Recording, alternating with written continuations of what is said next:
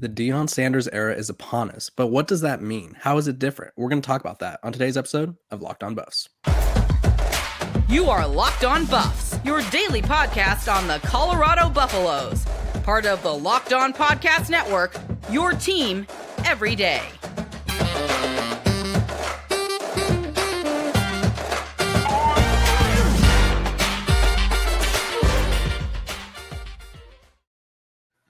What is up, everybody? This is Locked On Buffs. I am your host, Kevin Borba, and today we have a special guest, Adam Muslim-Tiger. Oh, I just butchered it. Dang it. Adam, say it again for me. Kevin, we just went over this. I know. I just butchered it. No, 43 years of people butchering my last name. I've gotten used to it. Last name is pronounced Munster Tiger, like Munster Tiger, the cheese and the big cat. Yep, I knew it too, and I was like, "Oh, that's much easier than I thought." And I went with my pronunciation.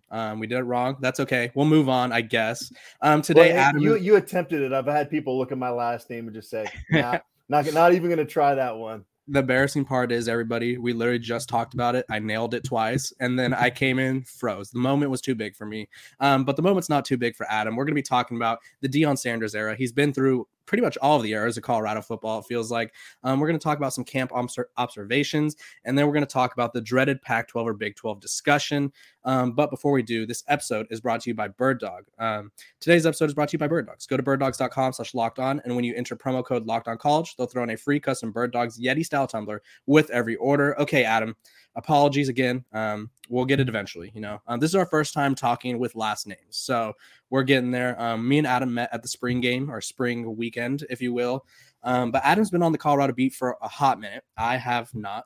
So I wanted to get your perspective on the Deion Sanders Coach Prime era of Colorado football and how it's differed from Carl Durrell, the 1 year of Mel Tucker, and then everyone that precedes them.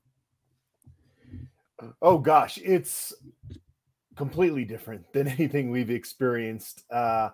There was an uptick in 2016 when Colorado was starting to win games, compete for the Pac-12 South, and there were more media folks around, but we've never seen anything like what we saw post-game press conference of the spring game, and folks not being able to find a place to sit in a really big conference room.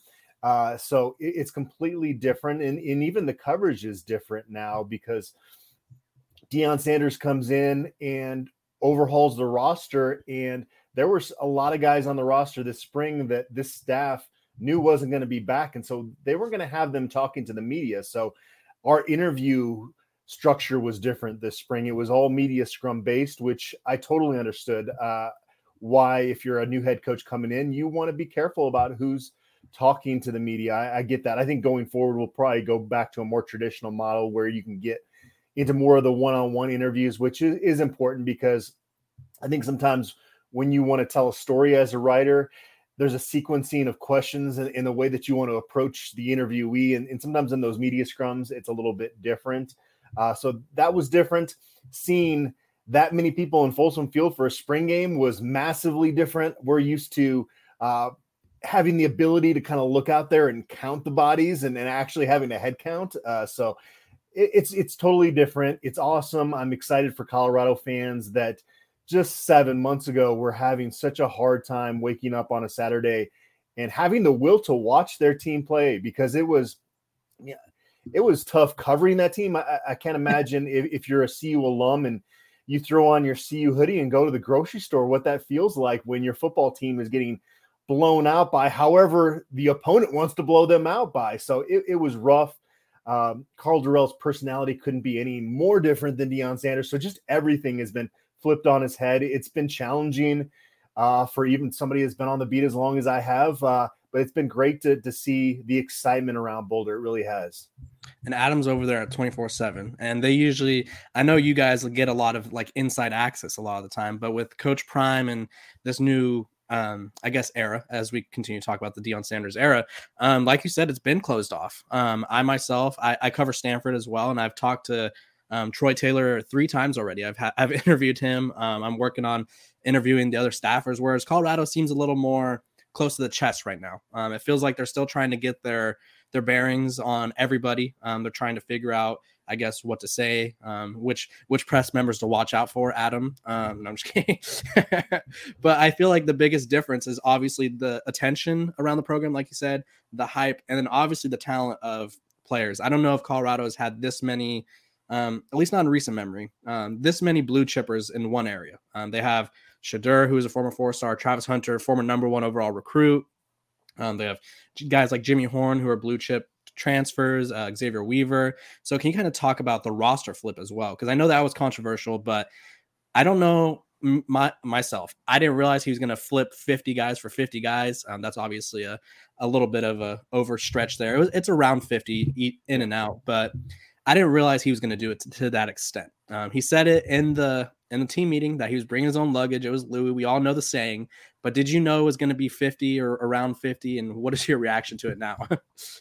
Yeah, it was probably, I don't know, 30% more than what I expected, but I did get the sense very early on that even from the time that Coach Prime was touring Colorado's facilities for the first time, that things were running through his head and that he was going to show up to Boulder with a sledgehammer, basically. And I get that thought process when you're taking over a program that went 1-11 and was dead last in the country in scoring margin, and you have the confidence in yourself in the vision, and obviously he doesn't have the track record of success at the Power 5 level, but he's never been a head coach at the Power 5 level, and it didn't take him long at Jackson State to get things retooled, and he did it there by doing exactly what he's done at Colorado so far. So it makes sense. It is crazy. There are some guys that have survived. Louis Passarello at tight end was a forgotten guy that Right. even in the Carl Durrell era, folks were like, Louis Passarello is still around. Folks were kind of surprised that he hadn't transferred out by the time that Coach Prime got. He's a starter now. And now, yeah. So those are cool stories. You love to see Charlie Offerdahl get called out by Coach Prime as much as he did this spring. So Trevor Woods as well made a strong impression. Some of those young linebackers, Marvin Ham and Isaac Hurtado, earned their number as well. So I've gotten really discouraged when I think of some of these guys that you've developed a relationship, covering their recruiting to the point of them coming to Colorado and developing, and then to see them get cut. And that doesn't feel good. Even if you're a reporter, that there's a human element of it. But then I try to look to some of those. There are some positive stories of guys that have come back. There just aren't as many as the guys that have been departing.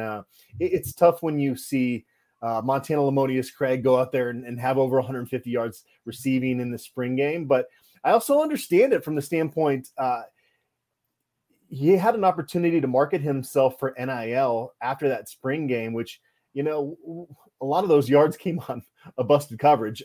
So take that opportunity, because I think he would have been probably maybe the fourth receiver at Colorado this year. Maybe he's going to be the fourth receiver or third receiver at Arizona, but he's going to be making more money NIL wise as a result of what he did in the spring game. So most of the moves made sense to me, but it was crazy. It was just nonstop there for a few weeks. I'm sure you were covering all that, and it was just a constant flow of guys leaving the program, and it didn't feel right, but you understood why it was happening.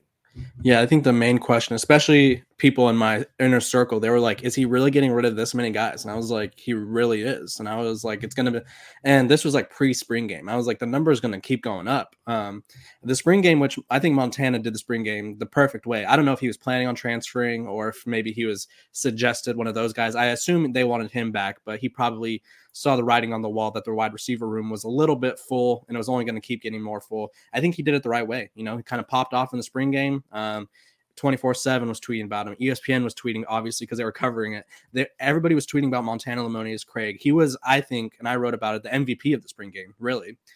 He had, like you said, it was a busted coverage on 2 catches, and they went for like 98 yards, but he was the star of that game, and I think he kind of took advantage of that and really seized the opportunity, which is what it's all about.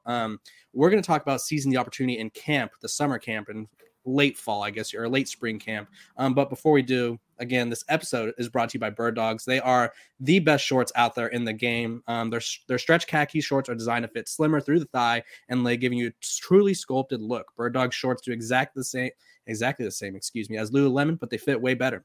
They fit way better than regular shorts. They're made of a stiff, restricting cotton. Bird Dogs fix these issues by inventing cloud knit fabric.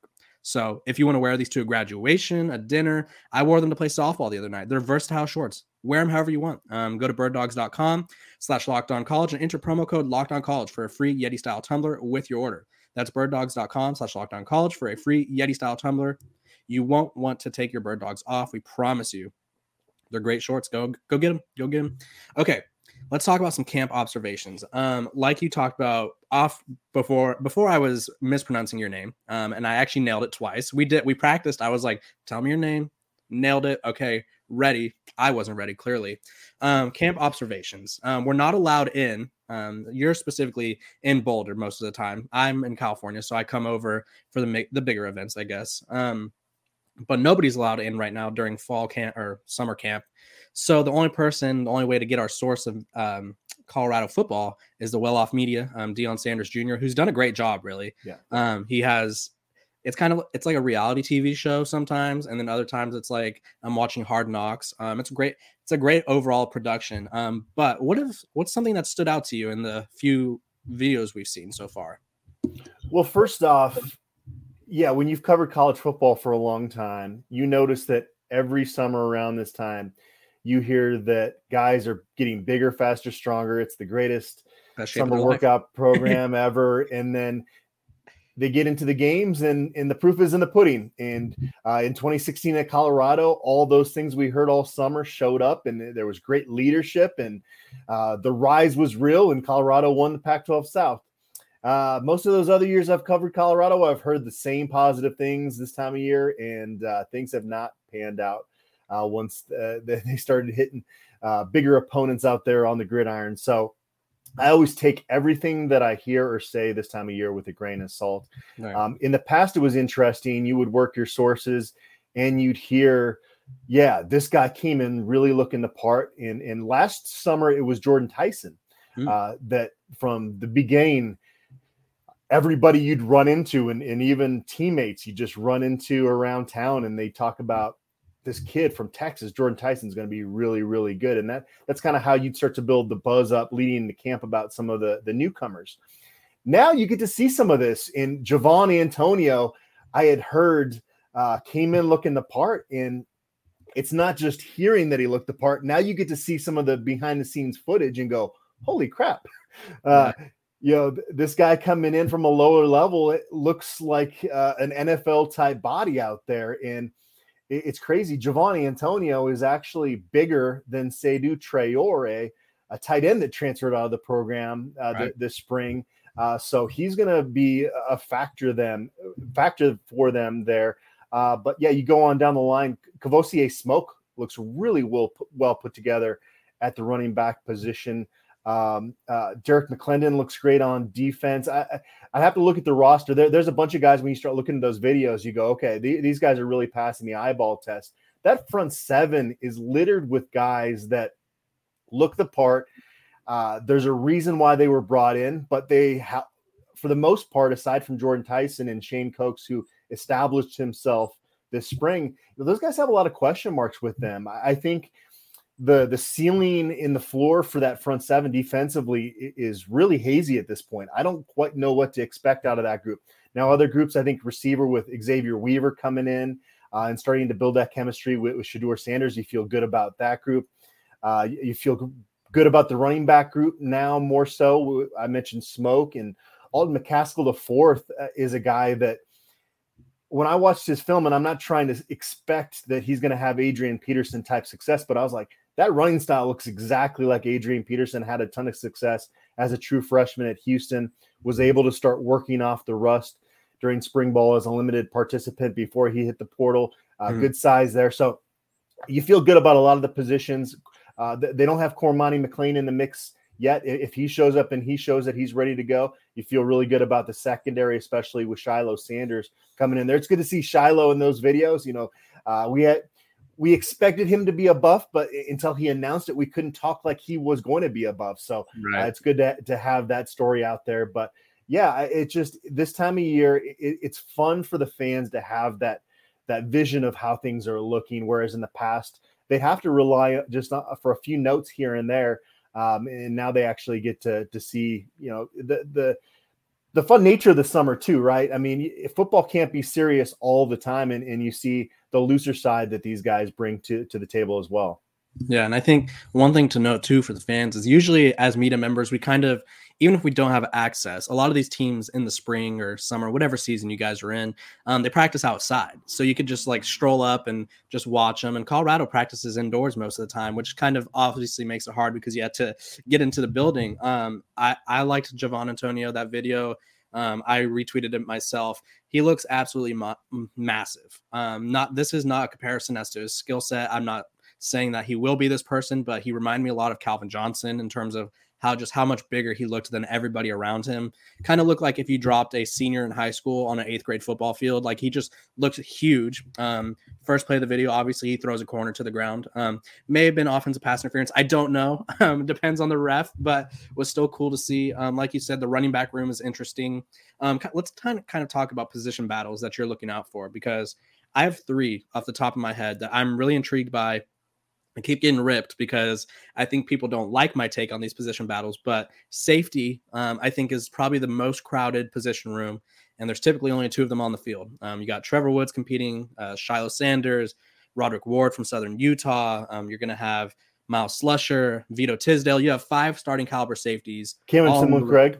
The 6 starting. Thank you. Yeah. That's the hard part about these position battles is there's so many guys, and they have 6 starting caliber safeties really.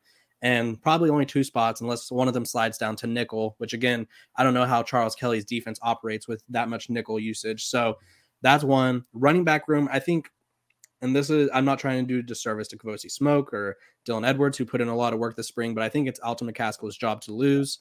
Receiver, there's a battle for that 4th spot. I think Travis Hunter, Jimmy Horn, and Xavier Weaver are kind of the 3 guys that I view as the favorites. And then there's that 4th spot that I think is the opening. What position battles are you looking out for?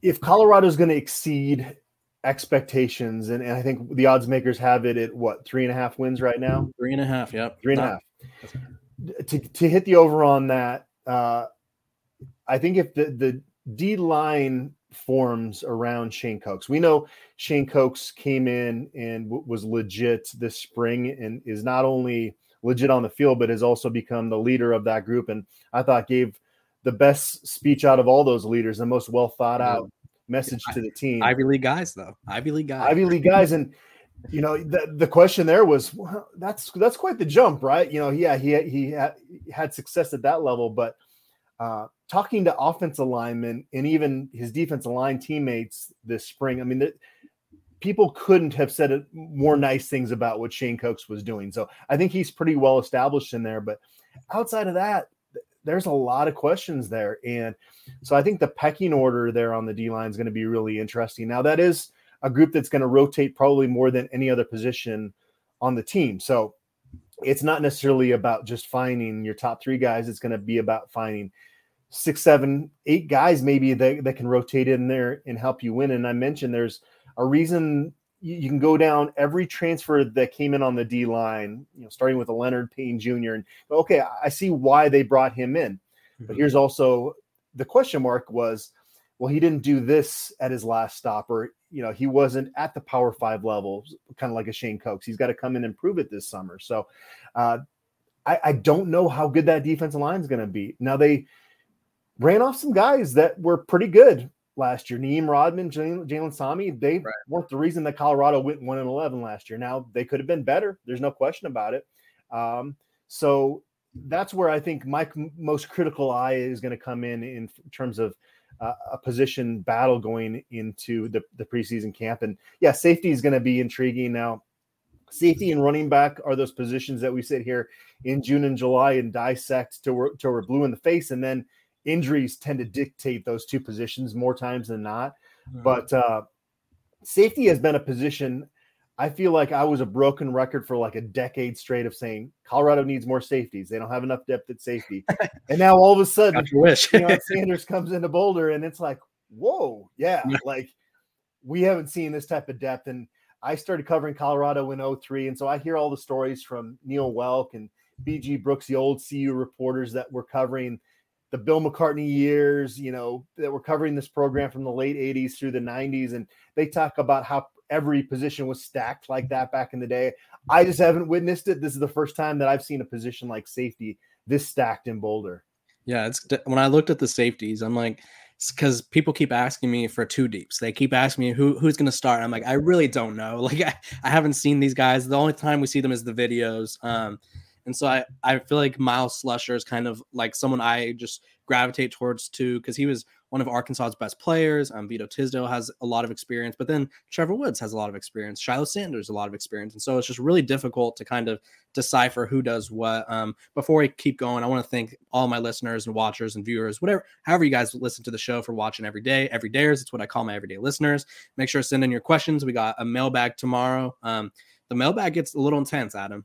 We've addressed Pat Narduzzi. We have addressed some starting lineups. I have a good question tomorrow that I've had to think on, and it's what program what coach took over a 1-11 team or 2-10 team and had the best jump the next year. And so I got to do some deep dive for that one, because there's been a lot of bad teams, but I don't know if there's been a lot of great turnarounds quickly. But keeping going with the position battles, this one's underrated. People don't care about this when I bring it up, but backup quarterback. God forbid, don't want it to happen. Shedeur Sanders could get injured, though. We're all human. You could roll your ankle walking down the steps. It happens to the best of us. I was not, I want to say, impressed with the quarterback outside of Shedeur. Obviously, he was great at the spring game, but everyone else, I was like, that's fine. Like they look like backup quarterbacks in college. But if it comes down to we need someone to step up at Colorado, I don't know who that person is. I'm looking at Casey Wiseman to kind of emerge, one of the newer freshman guys. Is that a position battle that you're also looking forward to? Is the QB2 and QB3 stuff? Yeah, no question. It's funny when I get asked by random folks, I think you're going to get this too. You always get the question in the grocery store line of how many wins is Colorado going to get this year? And it's like, it's such a loaded question. And in that setting, you just want to give a quick answer. And I always give a response here recently of there's two scenarios. There's one where Shedeur Sanders stays healthy. Right. And I think Colorado is going to exceed expectations and win 5, 6, 7 games. That's where I'm at too. Yeah. There's the scenario where Shedeur Sanders does not stay healthy, and I would not want to have that over bet. Yeah. And that's no shot, obviously, at the young quarterbacks in the program. They're just young. I like some of the stuff that we saw from Ryan Staub in the 2 open spring practices this year. I think his skill set is really going to fit in well with this offense. But gosh, he should have been in high school going to prom, not having to learn Sean Lewis's up-tempo offense. And so there was just a clear operation style that Shedeur Sanders had that you just can't have as a true freshman coming in as an early enrollee. So I don't know, maybe they have a surprise up their sleeve that there'll be another quarterback added. I don't know. If there is going to be, they've done a really, really good job of keeping that under wraps, because I think that is the biggest question mark with this team. Now, you led into this perfectly, because Shedeur Sanders is such a smart quarterback and he doesn't take unnecessary hits. And when he has in his college career, that's when his dad, Coach Prime, has gotten into his ear and gotten into him.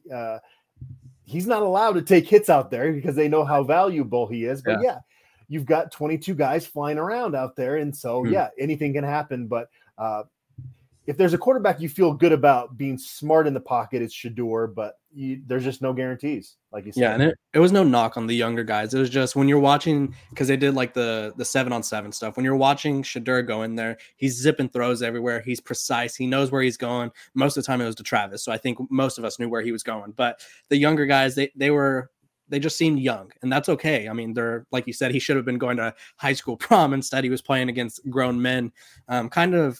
Not that college football is a professional job, but those guys were fighting for their jobs, because a lot of those guys were asked to leave the program in the following days.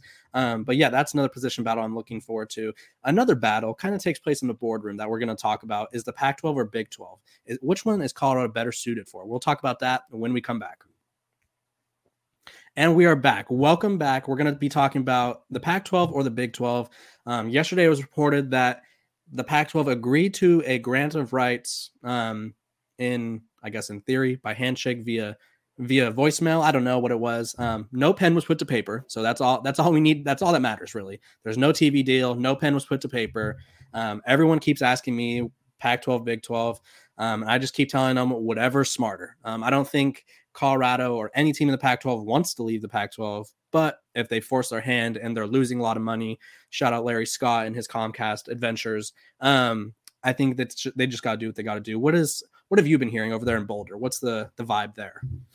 Well, the preference all along has been to make it work with the Pac-12. And there's the academic side of it where it makes more sense for Colorado to be in the Pac-12. And I don't know what the number is right now, but I remember when Colorado jumped from the Big 12 to the Pac-12, the figure was there was 5 times as many CU alumni in the Pac-12 footprint than the Big 12 footprint. So that's a big deal of being able to engage with your donor bases. And let's be honest, like everybody would rather, I can't say everybody, but most people would rather travel to San Francisco, to the Bay Area, to the Pacific Northwest, to Arizona and LA than a lot of those Big 12 cities. But I will tell you, it's been disappointing being on this beat compared to when Colorado was in the Big 12 from a passion standpoint. I've said this many times. It's like the Pac-12 just has this wine and cheese feel to it, to where it does. A lot of these stadiums you go in, and it's like, I've been in better environments at high school games than what we have here. And so that part of it has been tough. And certainly the Larry Scott debacle and everything that's gone wrong with the Pac-12 since Colorado joined it has put a bad taste in everybody's mouth. And so the problem is if you go back into the Big 12, it's not the same Big 12 that you left. And so it would be different. Now, I think, honestly, as far as we know right now, things are kind of splitting hairs. And I would think the fan base is pretty split in terms of what they would prefer. Yeah. What Rick George and Colorado's administration is going to do is whatever they think is going to be best viewed in the future of college football. And it might not just come down to money for the next 5 years, but it might be what is the conference and situation that's going to allow us to be at the table when the next dominoes start to fall with realignment, because that's the key. And Brian Howell and I were talking on a video the other day, hiring Coach Prime and changing some of the restrictions to allow to bring transfers in is a big start for Colorado to be relevant in college football again. But they're still not viewed in a very positive light nationally. And that could change quickly, though, because you went out to Boulder and you saw how special a place it is. It's been kind of this, I wouldn't say sleeping giant, but it's been this program that has underachieved for a very long time that should maybe not be at the top of the haves in college football because they don't have that type of donor base. But there's potential. It's a special place, and it needs to have a seat at the table when things get to the next level of college football. We don't know what that's going to look like, when that's going to happen, but Colorado has to do whatever it has to put itself in the best position as far as that goes going forward. Yeah, I think the best position, which a lot of people don't want to hear this, the Big 12, I don't think I've said it before and I'll say it again. The Big 12 is a solid option, but like you said, the Pac-12, they have more ties here. It makes more sense. Nobody in Boulder is looking forward to a 5-hour flight to Morgantown, West Virginia. I'd promise you no one is, or Orlando to play UCF. I think the Big 12 in theory is a cool idea just because, and I've said this all along, no one likes uncertainty. And right now the Pac-12 is just full of uncertainties. And the Big 12 is they got a more steady direction. But if the Pac-12 can kind of get out of their own way and announce something, or at least a semblance of something, I think a lot of people would be surprised at the response by Pac-12 schools. And yeah, like you said, Boulder's special. I think they're a rising program. I actually followed Colorado in probably my first 2 years of college, because my good friend and high school basketball teammate Mustafa Johnson played for Colorado. So we went to high school together, and when he was there, they had a very solid year. The COVID year was good. They made it to the Alamo Bowl, and so a lot going on in Colorado. There's a lot to look forward to. I want to thank you again, Adam, for coming on, talking all things Colorado football. Love to have you on again. Next time I'll get your name, I promise. Me and names, people always ask me mine. I got an easy one. It's 5 letters. You got the multiple vowels going on, the 4 vowels. You got a whole thing going on. But I appreciate you coming on. Go follow him on Twitter. I have his Twitter under his name there, and you can follow all of his work over at 24/7 Buff Stampede. Make sure to follow along, because he's the insider that you need on the ground. Adam's, a lot of the stuff I aggregate is from Adam, and he's got it all. So Adam, again, thank you for coming on. Kevin, it was great meeting you when you came out to Boulder. Look forward to seeing you in person again in the future. And this was a lot of fun. So definitely have me on again. Absolutely. We'll see you. Have a great Wednesday or a great Thursday, everybody.